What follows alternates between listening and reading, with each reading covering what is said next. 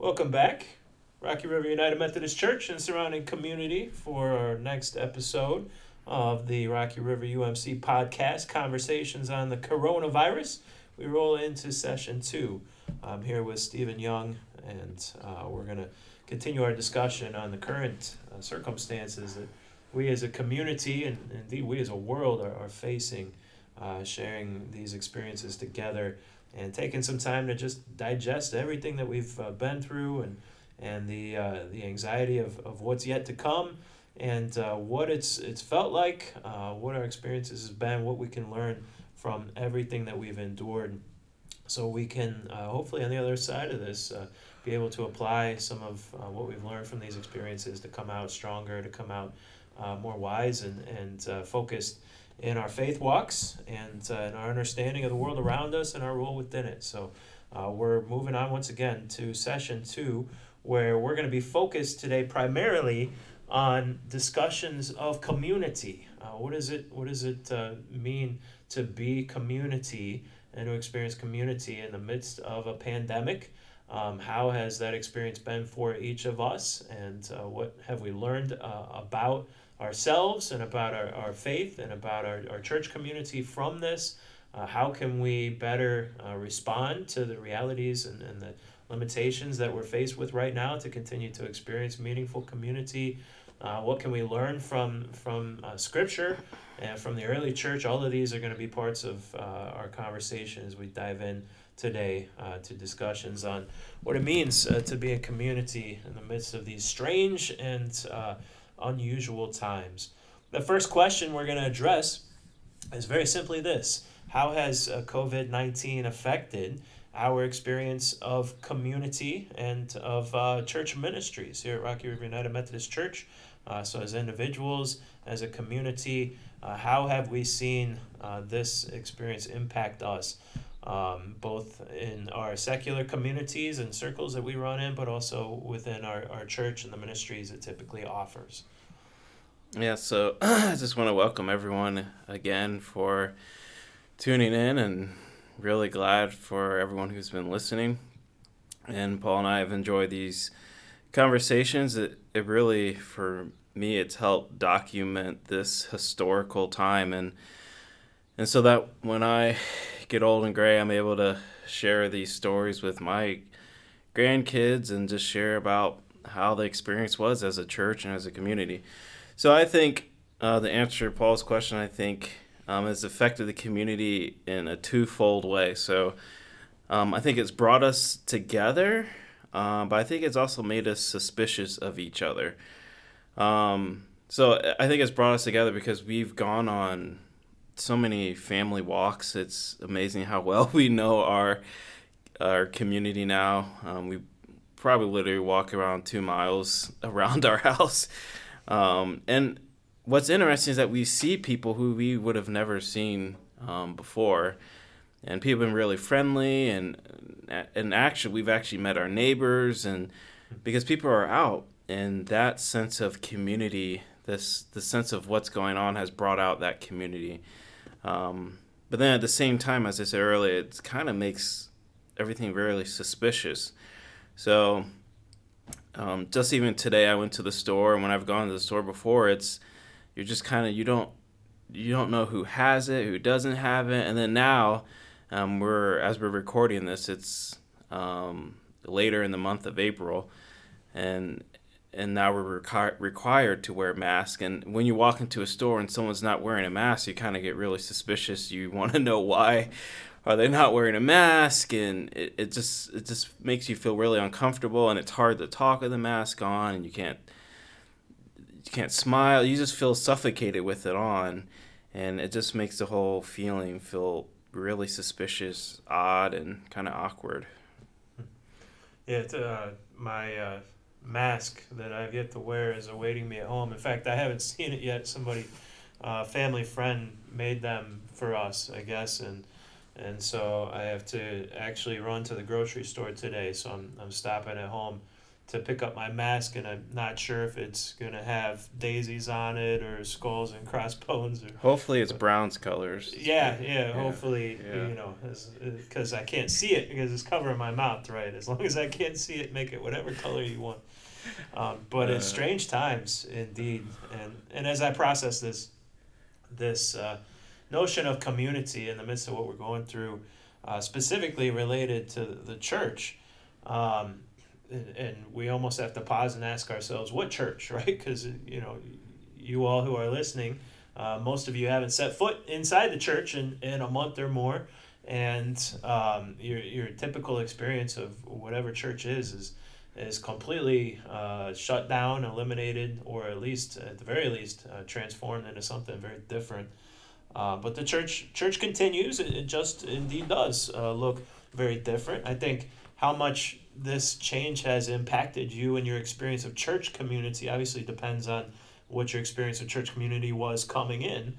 I believe God calls us to really interweave our lives together and do life together as people of faith.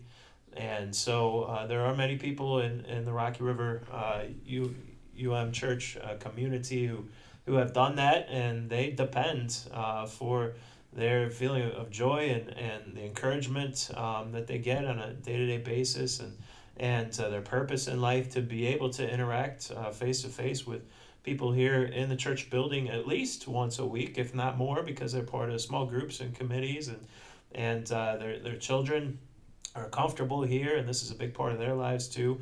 So for those who have arranged their life in that manner, this has been nothing short of devastating, I imagine, and they're feeling an incredible amount of loneliness and frustration with it. There are others who maybe have more of a casual relationship with the church and don't rely on it as much for their experience of community, and so this hasn't been a tremendous change for them on the other side of this. But we have to stop and ask ourselves, what are we to do? This is the reality for now. We don't know for how much longer into the future. So what in the world are we supposed to do with this? So I'll throw out a couple of thoughts, and maybe Stephen has something wise to offer. That's a big maybe, right, Stephen? Yes. I'm sure Stephen has something good to offer as well.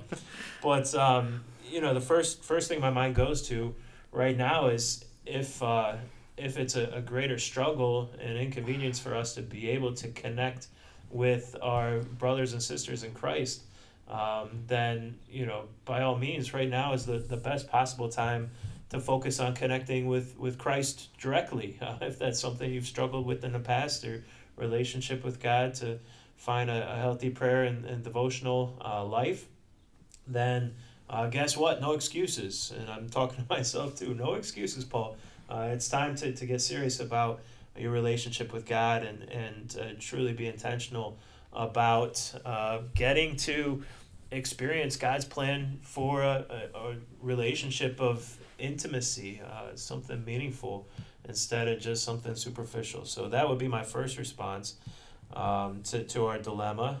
Beyond that, I think there are opportunities here as well. Even though we can't meet face to face, maybe there are people in your church circles who you feel like have always kind of been on the fringes and you don't know too well, or maybe they're even in a group that you're in and you've never reached out to them with as much intentionality as you'd like. And maybe it's an opportunity to do that, to schedule a group Zoom meeting and connect with new people, try and reach out and check in on people you otherwise wouldn't talk to too much. So those are the places my mind goes, and just simply do the best we can with what we have. It's a big difference not being face to face, right? Not just in worship, but our Bible studies, our small groups, or committees. But Zoom meetings just don't cut it. I'm sure you've been in on a few by now. They just don't cut it, right? There's something about being able to see somebody's body language and facial expressions and pat somebody on the back, and if you're a hugger, give somebody a hug. Physical touch, physical presence is important for us as a Christian community. So we're all trying to muddle our way through it right now, but don't give up, because we have tools to help us, and there are opportunities in the midst of this as well. Yeah, and I guess here's my wise word, as Paul would put it. Here it comes. Actually, not my words, but the words of Jesus. I think it reminds me of Matthew chapter 16, verse 18, and it's Jesus talking to his disciples. And he mentions, he said, "I will build my church, and the gates of Hades will not overcome it." So this instance, what's going on with the church, with our world, this is nothing that's going to, and I think many people believe this, that the church is going to be able to stand, and the church is going to continue to thrive and grow, even when this is over, and even in the midst of what's going on now. My prayer and the prayer of everyone here at Rocky River, especially the staff, is that we hope you still feel a part of the family, that you still feel a part of the church family, and that you can feel the love of the church family coming through, even if it's in a Zoom meeting.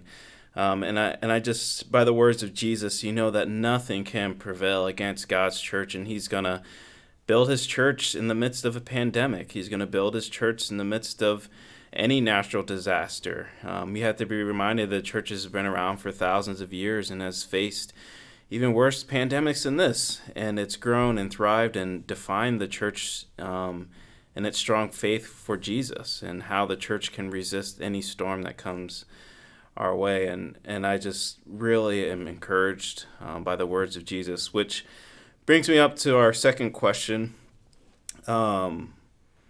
Because we have talked about the church in the past, and our second question is, what's principles and takeaways we can learn about the early church community? The early church community in the midst of persecution. What are things that we can apply today in the midst of this pandemic? So, as I said earlier, the church has faced many challenges.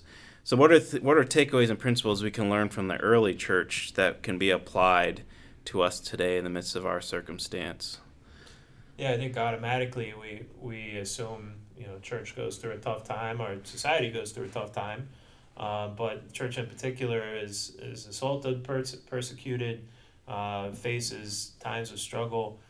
Sometimes those can be very harmful to a church, but on the other hand, sometimes facing outside opposition, persecution, shared kind of united experience of struggle can actually be a very healthy thing for a church, as miserable as it is, because history shows, and the early church shows, that persecution and shared struggles and going through times of oppression and such binds them together and grants them a greater experience of strength and community, perhaps than anything else, any other outside force or shared experience they can have, is actually ultimately a positive thing. I tried to process this looking back at the early church and what it meant for them to be persecuted, and why it ultimately led to the church expanding around the world. It was because of that persecution, in many ways, that the church expanded and began to witness to new people and new places, and had the momentum that it had. First of all, persecution, it forces you to make a firm choice about who you really are and where you stand on things in life. Right? It's pretty easy to be part of a church in America right now in a lot of ways. You're probably not going to get outward persecution from others because of it. You can kind of come and go as you please. There's not a whole lot of very strict expectations placed upon you. So you can say you're a Christian. You can say I'm a churchgoer. But it can mean very little ultimately at the end of the day, because you're not forced to take a stand for anything. You're not being threatened. Your life isn't being threatened. You're not being mocked or ridiculed. So in times of persecution, it can actually strengthen you, because you have to kind of stake a claim for who you are, and declare, not just with your words or with half-hearted actions, but with your entire life, exactly what it is that you're about. Persecution keeps you focused, right? You keeps your focus on God, because you're depending on His strength. You don't have enough of your own to combat what you're up against. And so it pushes us back in on God even more, and more focus on our purpose and what we're called to live through. And finally, it rallies a church community around a shared common enemy, right? And I hate to even use the word enemy. Usually, the enemy in a situation of persecution is Satan, evil forces beyond humanity. But when you've probably all been in a scenario where you've had somebody you didn't get along with well, somebody you may have even considered your enemy, all of a sudden circumstances change and you have a common goal or a common purpose, and somebody else who's kind of out to get both of you, all of a sudden you feel a sense of camaraderie with that person. Hopefully, a church community isn't in that place in the first place where they don't feel bound together, but even more so when you're being lumped together as one group and experiencing the same persecution from the same shared enemy, it binds you together, makes you stronger than you ever thought possible. So these are some of the things that people experience in persecution, and why it affects the church and impacts the church. I have some thoughts on, how our situation right now relates to that, but let's let Stephen chime in with some of his thoughts before I take over the rest of the way. Thanks, Paul. Of course. Also, I have a few verses here that I would like to share that came to mind when we posed this question, and one is Romans chapter 5, verse 5, and it says, "Hope does not put us to shame, because God's love has been poured into our hearts through the Holy Spirit, who has been given to us." So I think we have hope in the midst, and we also have hope beyond, but we also have love in the present. So this verse reminds us that there is hope, that there's always hope in the Lord, and that his love has been poured into us. And I pray that with everything going on, we still have been conscious and aware of the love of God that's been poured into our hearts. The second verse that comes to mind is 1 Thessalonians 5, verse 16 through 18, and it says, "Rejoice always, pray continually, give thanks in all circumstances, for this is God's will for you in Christ Jesus." We have to remember also that these letters are all written in a time where the church was in heavy persecution. So we have to be reminded that everything that's going on in our day today, and we have to be reminded that we're not alone, and that when Paul was writing this, he's writing to people who are facing persecution. He's telling them to rejoice, still rejoice in the midst of everything going on. And then finally, Revelations. Of course, John is writing to the church that's facing really heavy persecution, and he reminds the church of the power of Jesus Christ. And Revelation chapter 1 says, "When I saw him, I fell at his feet as though dead. And then he placed his right hand on me and said, 'Do not be afraid. I am the first and the last. I am the living one. I was dead, and now look, I am alive forever and ever.'" So we worship a Savior who is in complete control, who we look at in this image, in this picture in Revelations, that we worship a Savior who is quite powerful, and to know that, again, nothing can overcome his plans that he has for his people and his plans for the world. So what do we have in common with people facing persecution? The reality that we are under duress. We're seeing our daily lives flipped upside down. We feel threatened, regardless of the outside force that is posing that threat. We're in a scenario in our lives right now where we're stepping back, having to ask some questions we've never had to ask before, evaluating how we spend our time, how we interact with other people. Same thing that folks facing persecution, the early church, as they faced persecution, to ask some of these same questions. What's really important to me? What's not? In our day-to-day lives, living the rat race, how rarely do we have opportunity or feel compelled to step back and ask some of these questions and really evaluate where we're at and what our purpose is, and have prompting to refocus our time and energy around exactly what that might be. So if we do have something significant in common with the persecuted early church that can strengthen us and compel us, it's that right now we are being put in a situation where we feel compelled to answer those questions. What is really important to us as we step back and see so many freedoms and activities in our lives disappear, be pulled out from underneath us, we're asking ourselves, how important really are those, or why do I feel the way I feel about missing this people or not missing this activity, or these are questions we don't often ask, and the persecuted church was posing those same questions to themselves. And because of that, they sought the Lord. They sought strength from above, but they also sought strength from one another because it was a shared experience. We're all asking the same questions, folks. We're all struggling with the same realities. And we're all in this arena right now where we can reassess what our lives are really all about and what we want things to look like on the other side of this. And if maybe we need to change, our approach to life needs to change, how we raise our kids needs to change. All of these are up for discussion right now. And those are discussions we can have together. Maybe not in person right now, but discussions we can have together as we begin to process what it means to move forward from this. And that's, I think, the biggest takeaway from the early church is that they were brought together, bound together by shared source of strife, but also were able to come together as a community and process that experience, and then come up with a plan and understanding moving forward about how to be stronger and better followers of Jesus Christ on the other side.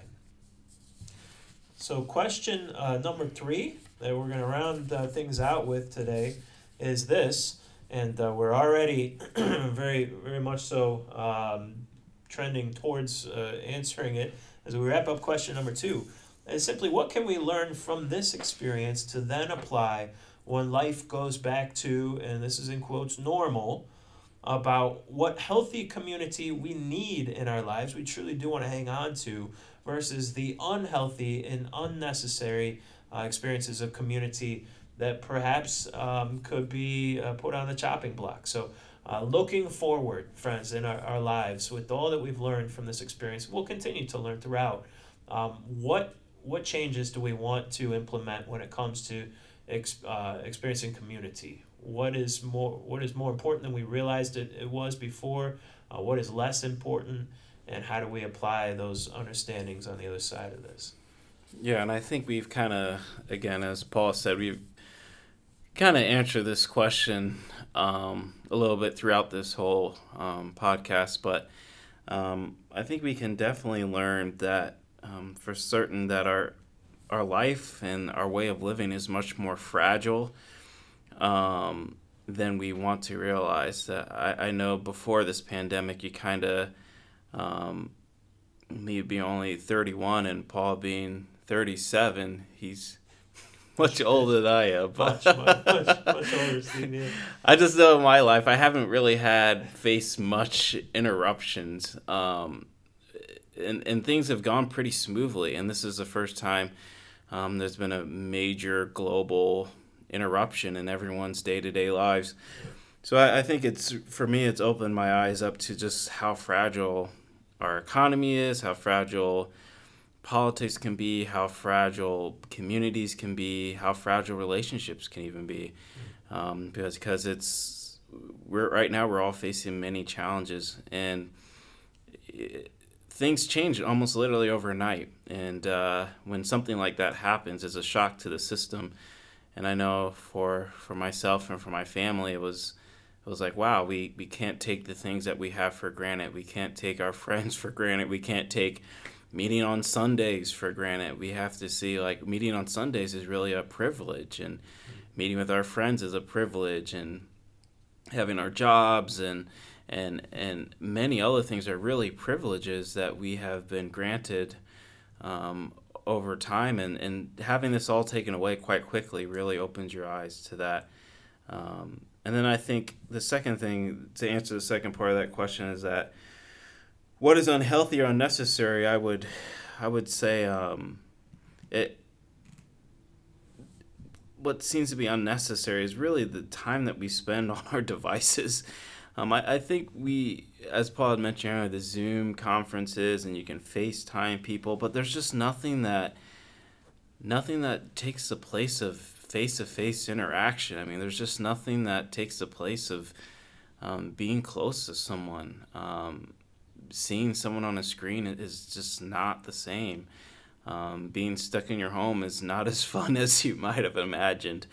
And I think that I hope when we come out on the other side, we realize, hey, we need to just meet with that person, or we need to have that person over. We need to have that person out for dinner. We need to thinking on a different wavelength of how can we have closer interaction with people and not just have an interaction that's over a distance and over a screen. Realizing again the privilege of having family, friends, and others close to us, near us.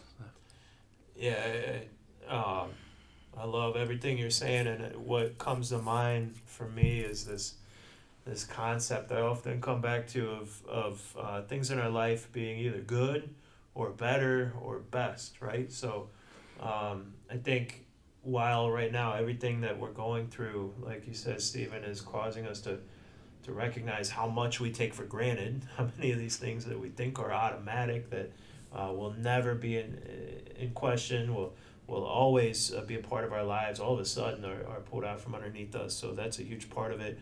I think a lot of people right now are in a position where they are coming to terms with who they are, or maybe realizing for the first time in their life that they really don't know who they are, because some people, so much of their identity is caught up in the things that have been removed right now, and so they're having to look at their lives and their very character, their very being, and saying, what's left?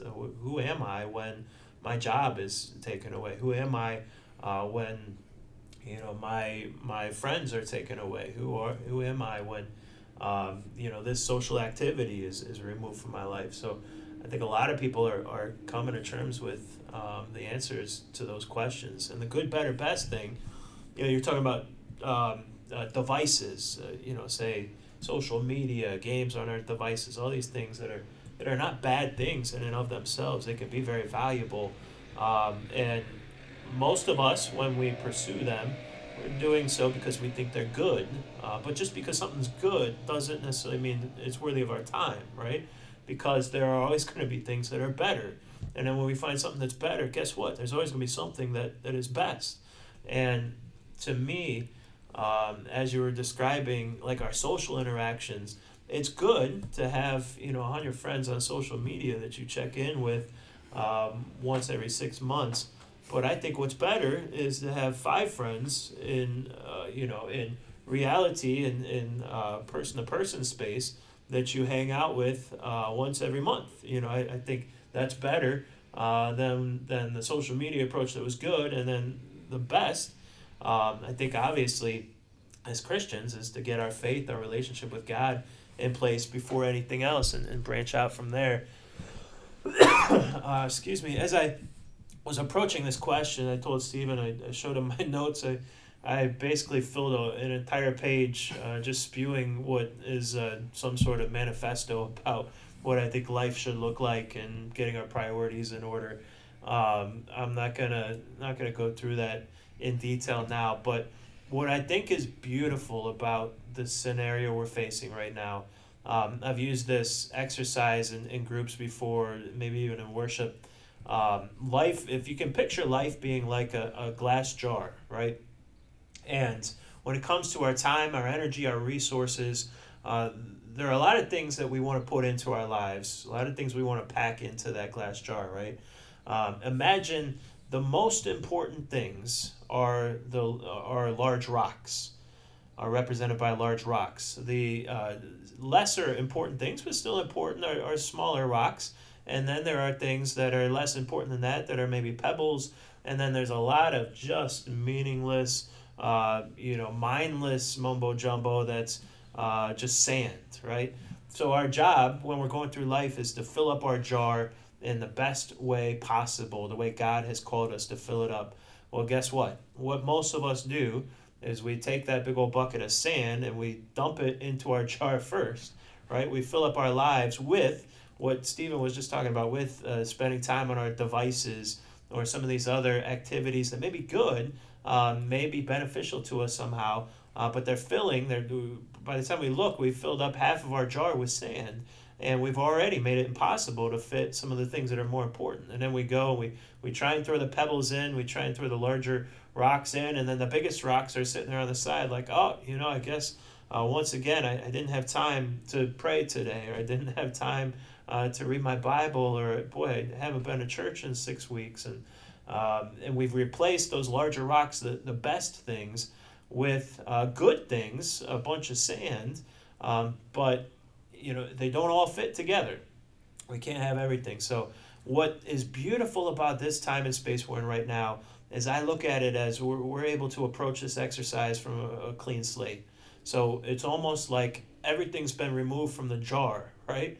And you're coming at it from scratch. You got the sand and the big rocks and the small rocks and the pebbles all sitting on a counter, and you get to decide with hopefully a clear conscience and without pressure from anybody else around you, how are you going to fill your jar? And my prayer is that each of us would take some good hard thought and reflection into considering, what do we put back first? If that means that my kid was in 6 activities coming into this, maybe that means before I put my kid back into any of them, I make sure that my kid and my family in general are committing to church every week, or committing to reading our Bibles every day. And we start filling up our jars, large rocks first, then the small rocks. And guess what? When you put things in the right order, things fit a whole lot better. If you've seen the exercise done, some of the sand actually does fit. You can get some sand in there. You can get some good fun activities that aren't essential, but you can get them in there once the more important things are already in place. But try and do it the other way around, it's impossible. That's why I as traumatic as what we're going through is right now, and as awful as it is on so many levels, I want us to see it as an opportunity to rewire ourselves and rework our lives and our priorities. And maybe for the first time in life, because of the freedom we have right now to make that choice from scratch, put things in the right order. Put God first and figure things out from there. So we've learned a lot today, or at least I've learned a lot. I don't know if you all have learned anything, but I've had fun talking. Stephen has had fun talking. He brought some wisdom like I know he would. And we've covered some good ground about community, coronavirus. And we're going to wrap things up and start to look towards next week. Yeah, just to remind everyone that continue to tune into our online services as we continue to stream online for the month of May. So again, thank you for everyone who's been tuning into those, and for those who have been listening to these podcasts. We really are thankful for you, and we are excited about continuing these podcasts and having different topics and different talks, and we're looking forward to the future of it. So again, I want to thank you for listening, and can't wait until you tune in again. Bye.